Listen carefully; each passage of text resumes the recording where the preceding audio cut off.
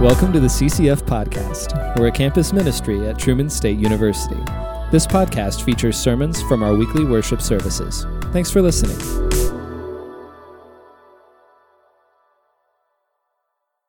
Welcome back. Welcome back to me. I missed you all last week. Max and I were probably in the middle of a marathon game of Splendor. Anyone know that board game, Splendor?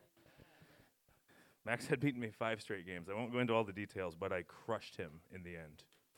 Because my 6-year-old beat me 5 straight games. So we had COVID.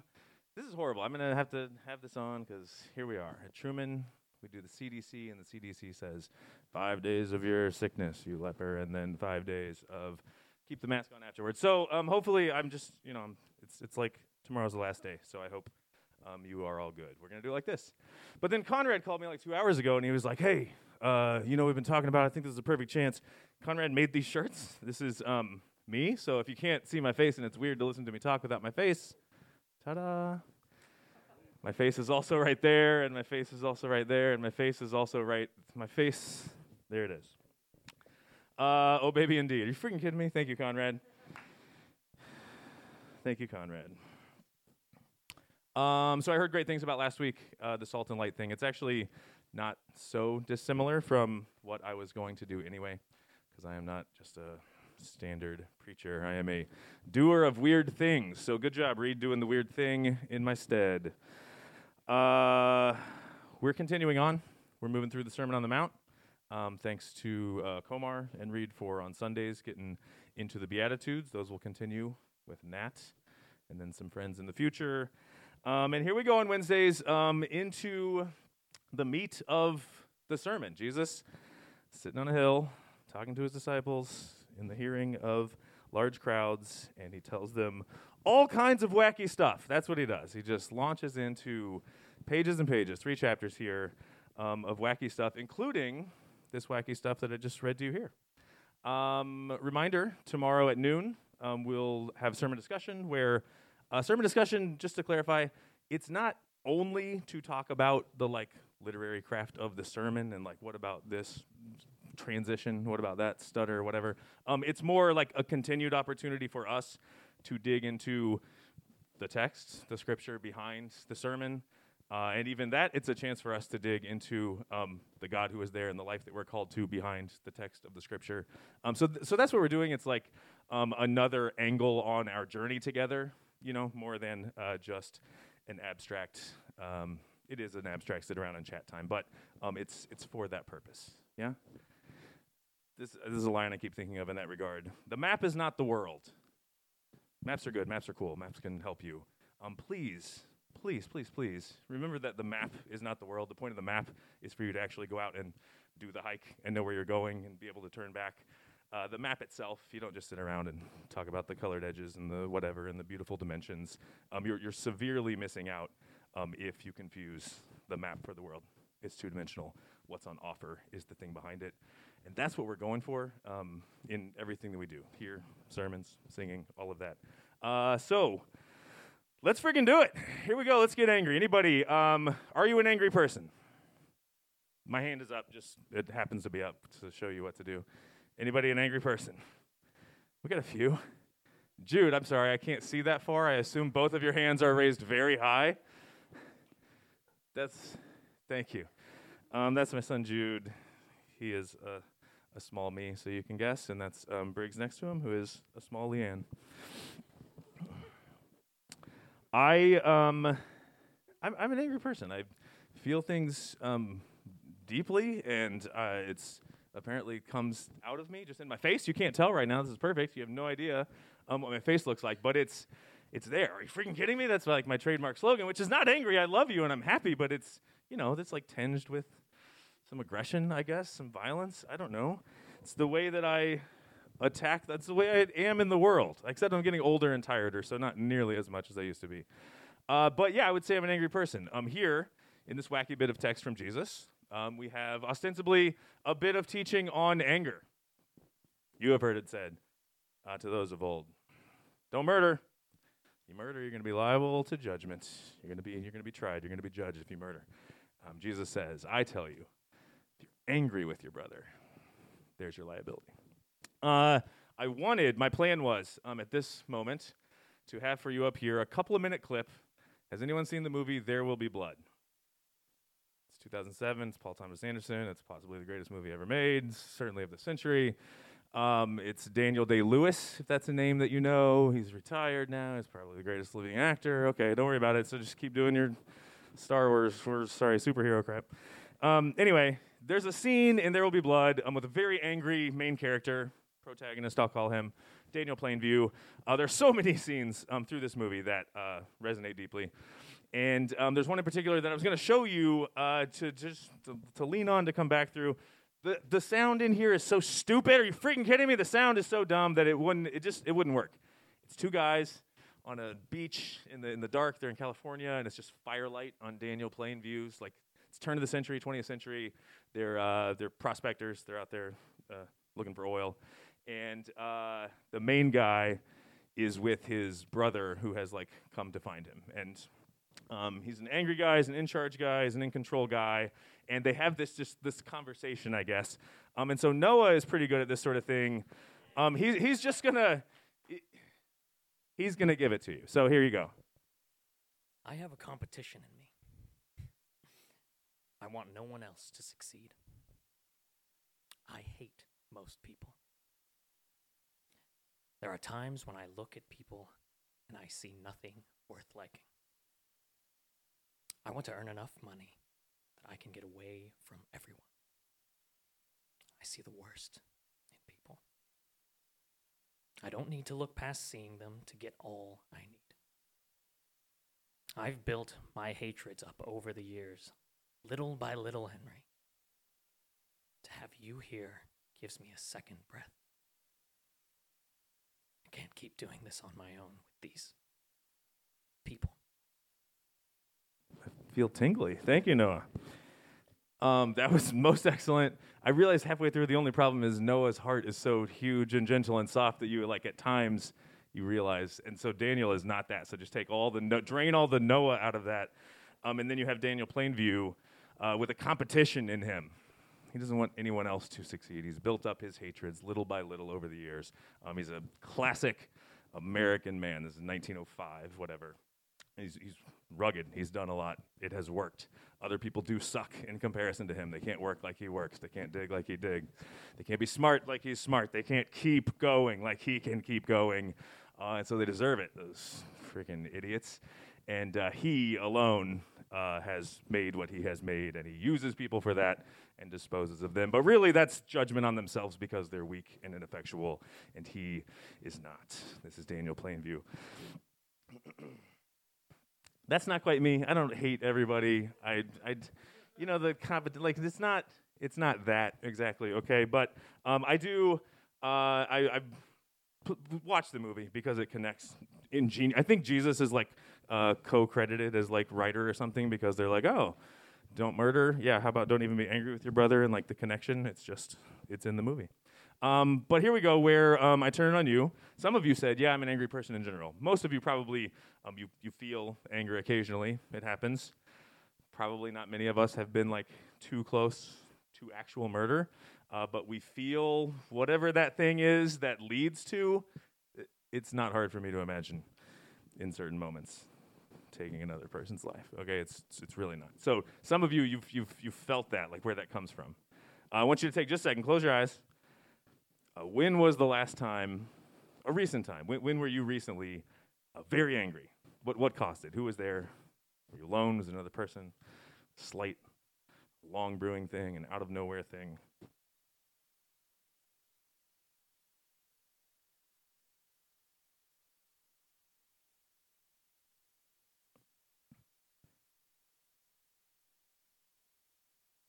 Okay, hopefully most of you have something. We're not going to pipe up and share them out loud. But now, what did you do about it? Just in your own head. What did you do about it? You didn't, I'm guessing, lash out and kill another person if there was someone there, probably. What did you do? Did you lash out in your brain? Was your heart reaching for another person? Maybe it's directed toward yourself. Like you can hate yourself easily. Maybe it's long past. Maybe it's parents' wounds. Listen, the world is crap and full of crap, and there's so many good reasons to be very angry about lots of stuff.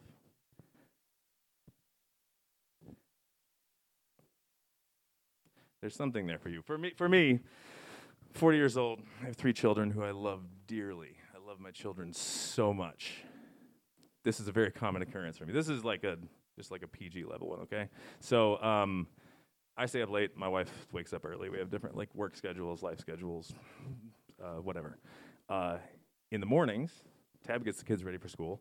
They eat breakfast. They do their thing. She gets them ready. They go to school. I'm laying in bed because I just went to sleep a few hours ago, and I'm trying to squeeze the last 1.25 hours of sleep that I can out. And this is what happens almost. I love my kids so much. I lay there in bed. This is new too because I'm old. I used to just sleep through everything, Mohall fire alarms, all of it. I've never woken up my whole life till recently, and now I just lay there. In the morning, I'm mostly trying to sleep, kind of not asleep, and I just hear children in the morning. They're in middle school, say hypothetically, and it's a tough transition into a new school year, and their siblings are annoying, and they're annoyed, and things happen. And when things happen and people are rude to one another in this little tiny microcosm of what can and should be the kingdom of God as a part of this bigger kingdom of God, some of us, when what we'll call righteous indignation and holy anger, lay there and all we can think about is getting up out of bed, sacrificing the last hour of sleep that could be happening, walking out to the kitchen where it could be anybody, grabbing that perfectly beautiful head that I would love to kiss that I baptized a year ago or sometime, and just take that head and smash it through the freaking kitchen window. That's all I want to do. That's all I want to do. I love my children so much I could eat them. So listen, not many of you have kids, okay? This is for me. The most Jude, you know that I love you more than anything in the whole world. You know that I do. He knows that I do. He had his first football game last night. He ran for 170 yards. It was freaking awesome. I was out of my mind. I love him so much. For me, this is the occasion that sparks for me the most intense and the most frequent opportunities. It's not another person's fault. This is in me. It sparks the occasion. It's the opportunity for me to confront what in the world is going on inside of me. Lord, we are made in your image, and so I don't know what's going on. And also, it's twisted, right? And I don't know what's going on. And how do I sort through the parts that are parenting's freaking hard work. Being a person in a close relationship is freaking hard work. It's exhausting.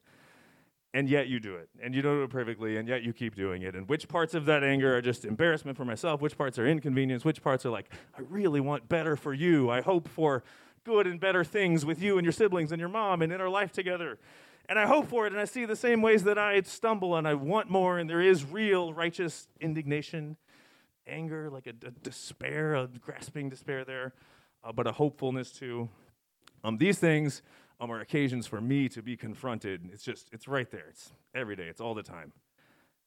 And I would say over the last, 5 years especially, it's been eye-opening to me to see wow, I guess I get to do another day's worth of work of trying to come to terms with, Jesus, I'm trying to follow you and your way in the world. Maybe it would be easier if there weren't these people. Especially these people. Okay, the ones who are nearest you, they're not specially defunct. They're just nearest you, so you have the most opportunities to be enraged by them and to enrage them. So not many of you have kids, but you came from families. Lots of you have siblings. You have parents. Whoever that you lived with on a day-to-day basis right now, you live in houses with roommates, and you're not married to them, but you do wake up in the morning and get angry about the dishes, and you do have to coordinate schedules, and you do get locked out of the house, and someone did park behind you and block you in, and someone didn't communicate well about this, and feelings get hurt, right? It's your roommate situation right now. I'm going to go out on a limb and say that's the ripest opportunity for where your anger is going to be aroused. Somebody said yep, and I'll just say that was a federal collective head speaking yes for everybody. I want to say something about that. And this is actually, so if we think about anger and what Jesus is teaching here, I think that Jesus is calling his disciples to come and to walk in a particular way, to get really up close, to be this tight-knit little thing. What Jesus did was essentially set the disciples up for failure. Like, it'd be a lot easier to not have to live in that kind of up-close community with these other people, with all these sorts of like sacrificial, get over yourselves and serve others kinds of mentalities. Jesus set these people up for failure. Why did he do that? As Reed has set up, and as we're going to see over and over again, Jesus' invitation is into the kingdom of God, the world where God rules in the way that God wants it to happen. The invitation is to step into that. It's a freaking tiny little door that you got to squeeze through in a narrow way that you're walking the whole time. But it's real life. It's true life. That's where God rules and things are in order as they should be. And you know what comes from the other way. If your deepest hope, like Daniel Plainview's, like mine often, is just to get away from these people, these freaking people, that kind of isolation, that's hell. That's what you're hoping for, is hell. Like, just give me the blood, Lord, and let me get out of here. Leave me alone. I just want to make enough money so that I can get far enough away and not be bothered by all these people. Their stupid demands, their long-term traumas, their everyday needs. It really, it's a recipe, it's a description of hell. Like, what does God want when he looks at the world? What's the kingdom that for him is the leavening through the lump of the broken world? It's the kingdom of God where we have to be up close with other people, specifically with other disciples of Jesus, learning to do life in his way. And it means that we're going to go nuts, and we're going to be angry. But the alternative, C.S. Lewis said, the only place outside of heaven where you're safe from the dangers, the perturbations. The only place outside of heaven where you're safe from the dangers and the perturbations of love is hell. Heaven, you're safe there because it's good and flourishing and vibrant, and it is under the eye of God in the way that things are supposed to be. And hell is the exact frozen, static opposite of that. It's just every single atom just shot out as far as it can until absolute zero just takes over everything. And there you are. There's Keeve right over there, thinking he's happy for a day. He's not. He's in hell. There I am, galaxies away, just one little atom, bothered by nothing, perturbed by no one else, no other forces at play. That's not holy solitude. That's hellish despair. In this passage, Jesus invites us to consider what is it that points us in that direction? What is it that gets us wishing for that kind of static, unperturbed state, that hell? And he says, murder's probably not going to be good. One way to isolate yourself, kill off everybody else. There you are, isolated. But if you think, well, I must be doing it right because I'm not doing that, Jesus says, well, actually, that anger, that rage that you feel, you're doing the same thing. It's the same dynamic. You're trying to push as far away as possible. You're trying to savor that hurt that another person has caused. You're trying to do the same thing. Jesus is pointing us to the anger. Okay, so this passage, it's anger. It's about anger. Sure, kind of. To wrap up the bit on anger in particular, here's how Frederick Buechner describes it. He says, of the 7 deadly sins, anger is possibly the most fun. To lick your wounds, to smack your lips over grievances long past, to roll over your tongue the prospect of bitter confrontations still to come, to savor to the last toothsome morsel both the pain you are given and the pain you are giving back. In many ways, it is a feast fit for a king. Stare through the window. The chief drawback is that what you are wolfing down is yourself. The skeleton at the feast is you. And he hits on something here that I think is the crucial turn in this passage.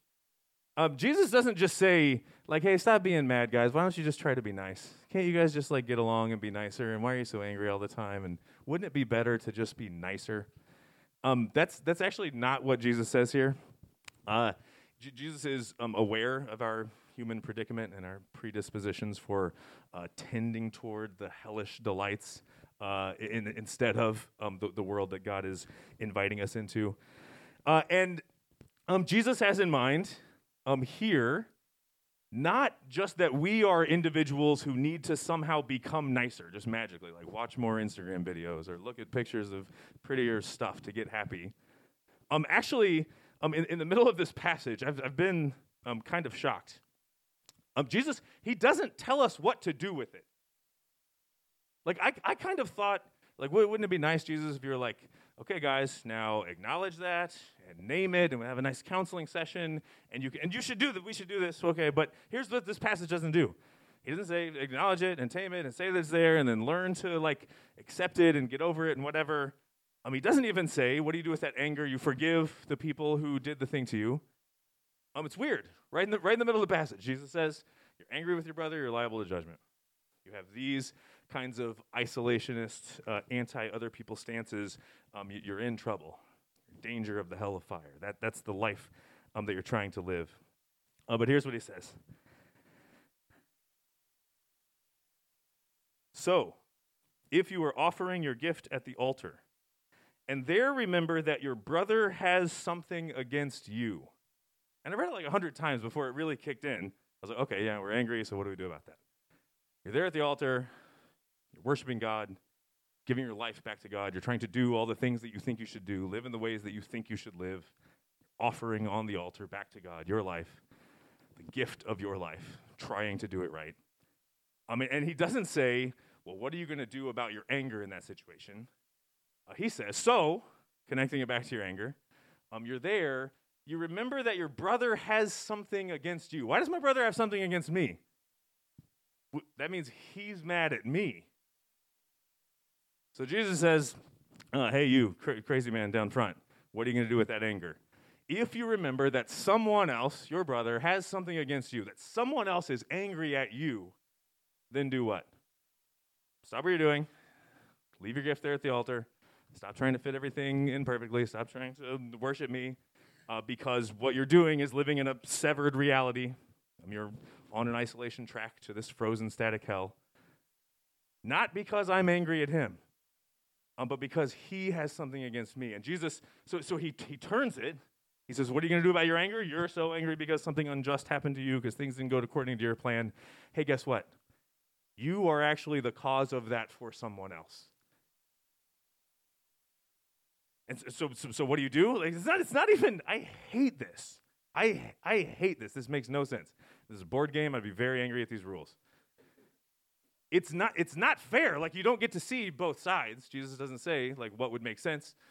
He says instead, and it sounds a lot like a lot of other things Jesus then says, these, like, absurd, kind of flip it on its head, blown way out of proportion caricature things. Oh, you're angry, are you, because something happened unjust to you? I hear you. Yep, I hear you. Why don't you remember who's angry at you and go and be reconciled to them? What? Okay, I guess. Like, let me go do that. Go to my brother who has something against me. Be reconciled? It's really annoying also. That should be like a 5-page section right there. Like, how do I be reconciled, Jesus? He just says, go. You're trying to pray. You remember that somebody has something against you. Stop what you're doing. Don't get any closer. Go. First, be reconciled to your brother who has something against you. Somebody is angry at you. And for me, I'm like, yeah, of course, lots of people are angry at me. That's fine. Some of you are like, well, I'm kind of a nice person. I'm pretty gentle. I try not to ruffle any feathers. People they don't have anything against me. They're not angry at me. Guess what? For some of the angrier ones of us out here, precisely you just being like, just dumbly oblivious and nice and not mean, like, that's really annoying, and we are angry at you. We have that against you. Some of us. Some people I heard do that. You remember that somebody else has something against you.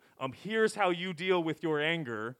You consider who is angry with you, and you go and be reconciled.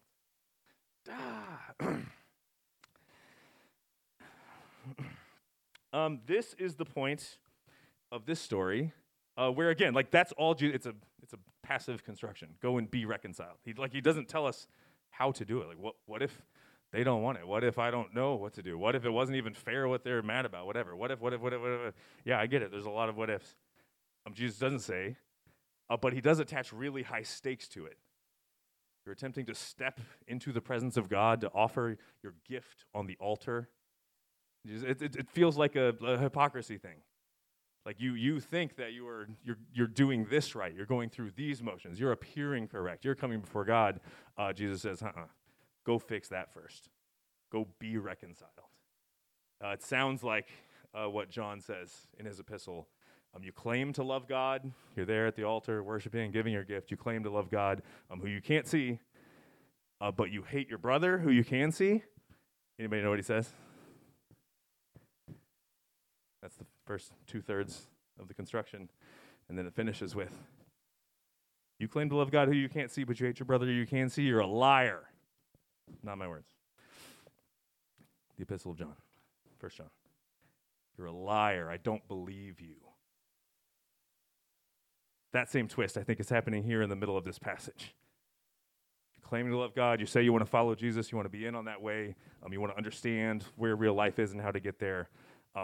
But other people have something against you. You're living in tension and conflict with them. Go fix it. How do you love God? It's through loving other people. That's how you get there. We can talk more about this in the future, but for our remaining time here, I would much rather do it than talk about it. Like this feels like a passage ready for actual action. And so we're going to take a few minutes now. Keeve is going to get you a little note card with an envelope. The color may match or the color may not match. But we're going to take a couple minutes. We're going to have quiet here. We're going to imagine ourselves as people hearing Jesus' words who want to follow him, who want to approach, step up to the altar and offer our gift to God of our lives. But first, now as you get this, I want you to try to remember, call to mind, bring into being, does somebody have something against you? That list could be really long. It may be hard to come up with somebody, but we're going to take a couple of minutes. I want you to think on that. And then in whatever way makes sense to you in that situation or whatever, you have the paper and the pen in front of you. If it means writing a note to that person, shoot, I think I really hurt your feelings when I did that. I'm sorry, will you forgive me? Or like, I'm not sure if I did something, but did I? Because it feels like you have something against me. I would love to clear that up if we can. However we are to be reconciled, I want you to think about it and take the first step. Maybe it's notes to yourself. Maybe you're not. Maybe this is long-standing, deeper-seated. You don't just snap your fingers and get over father wounds from 20 years. Maybe it's notes to yourself, a letter to God. I don't understand how this person can treat me like this, can do this. Whatever it is for you, we're going to have a couple of minutes. And we're going to go actual, quiet, reflective. You just get to write. Almost everybody has a writing thing.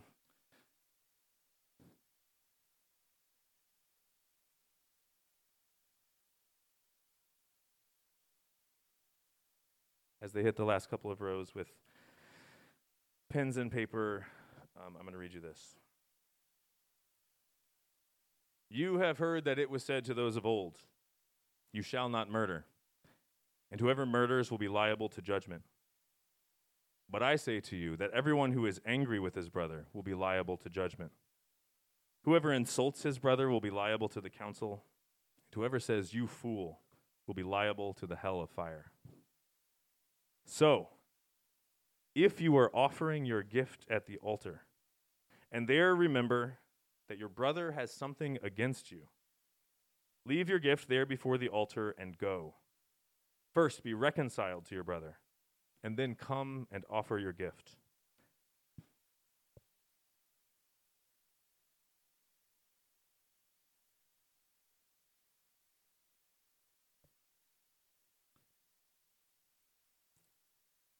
I trust that most of you have at least a good start on remembering something that your brother or sister has against you. I want to emphasize that when Jesus instructs this, the point is not to hold us down, to wallow in our own silly ridiculousness, but it's actually it's out of a vision for what the body of Christ can be, what we as the body of Christ can be together. That's going to come through really painful steps, like telling the truth to each other, like being willing to forgive as we have been forgiven. Jesus' vision for that shalomic way for his disciples, and then for that leaven to make its way through the inert, hellish lump of the world. His invitation for us there is one of mercy, of peace, of immense hope. So in this act of remembering what other people have against us, we get the chance to acknowledge our own frailty, our own brokenness, to laugh a little bit at the ways that we get angry at other people, acknowledging that we're all in that together, just this vicious circle, hurting each other and then being angry about it, and hurting each other and being angry about it. And Jesus is instead flipping that on its head and saying, I see your anger, and I know about that. And while there's not a magic solution, try this out. Here's a narrow gate for you to walk through. Remember somebody that you've hurt who has something against you. Go and be reconciled. There's not a magic solution, but have you ever tried offering forgiveness to a person that you know you've wronged? It almost is magic. It really almost is. There's a way out of devouring ourselves, sitting around stewing in our own isolated anger. It feels freaking good. We'll be skeletons. There is a way out, and it is remembering that God's mercy that rains down in the shalomic vision that he has, it's been freely offered to us.